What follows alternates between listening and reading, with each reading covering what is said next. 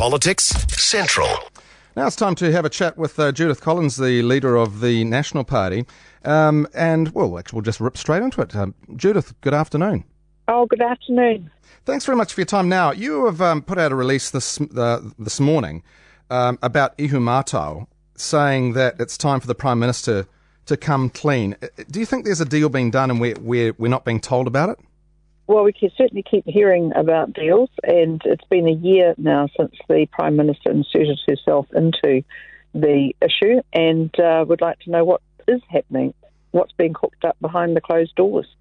Where did it all go wrong with Ihumātao? Because it's one of those things I think a lot of New Zealanders don't quite understand the full detail of it. But where do you think it went wrong?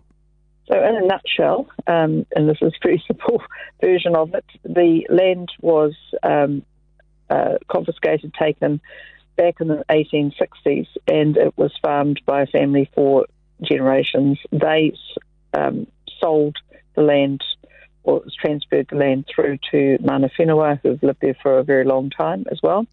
And the people who own it then went on to decide to sell it to fetchers for residential housing under a special housing area, and they were going to get back, there were going to be about 480 houses there, and the mana whenua were going to get quite a few of those houses to house their own people.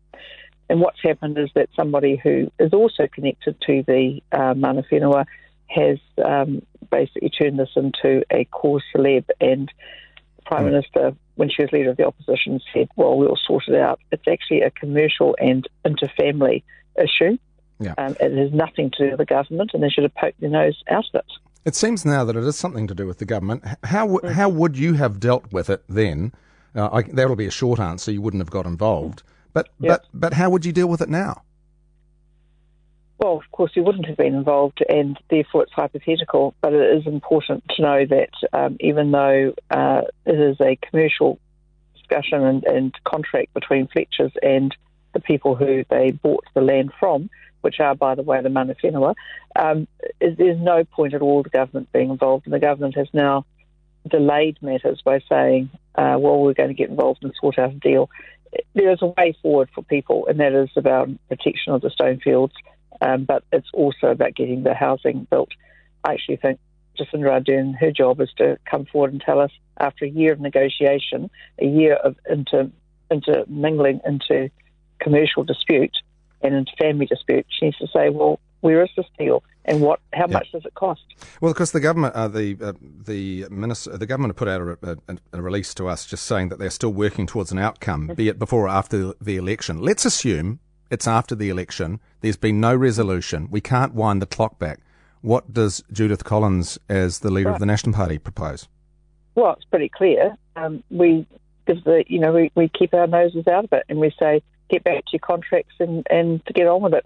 But the problem is, of course, is that it's the government that stopped the diggers in their tracks. So it's about property rights, understanding that when you own property, as the mana whenua have, that you've got a right to sell it. This is not Maori land. This is freehold land owned by people who happen to be Maori, and they have sold it to fetchers.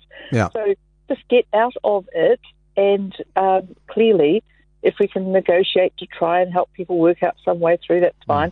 But none of it should cost taxpayers any money. But I guess there are people on the land now. We see the images. They've been camped out there for a long time. Pani and Newton said the other day, we're living out our aspirations for the land. I don't know what that means, but are we going to see a Bastion Point sort of thing where we have to roll in the police and move people off? I mean, what if they just don't want to go? Well, it's private property and people have a right to trespass, and as far as I can see it. I just think this is getting crazy, and people who are sitting there doing nothing, well, how are they getting paid? How are they living? What's going on here? Should they be at work? Should they be ready for work? And look, New Zealanders are sick of this sort of nonsense, and everybody loves to think and know that we can protect historic sites. But most of this land is actually land that could be very well used for housing, and that's what the people who owned the land sold it to fetchers for. And by the way, they were getting back houses for the mana whenua whose land it is. So, the government has made everything worse, and the Prime Minister, by saying she's going to sort it. Well, where is the solution, and how much New Zealand is paying for it? Okay. By the way, got anything exciting you want to give us a scoop on this week? No, we've got. What did you get Jacinda for her birthday? What did you get? I'm happy to wish the Prime Minister happy birthday, and I'm sure she has been very happy to wish everyone else happy birthdays for theirs. 40 years old. It's a nice birthday, nice round number, and I'm sure she's having a lovely day. Not one that everyone enjoys hitting, to be fair. Okay. There's one thing worse than getting older, and that's not getting older. Judith, thanks very much for your time. Thank you. Thank Bye. You.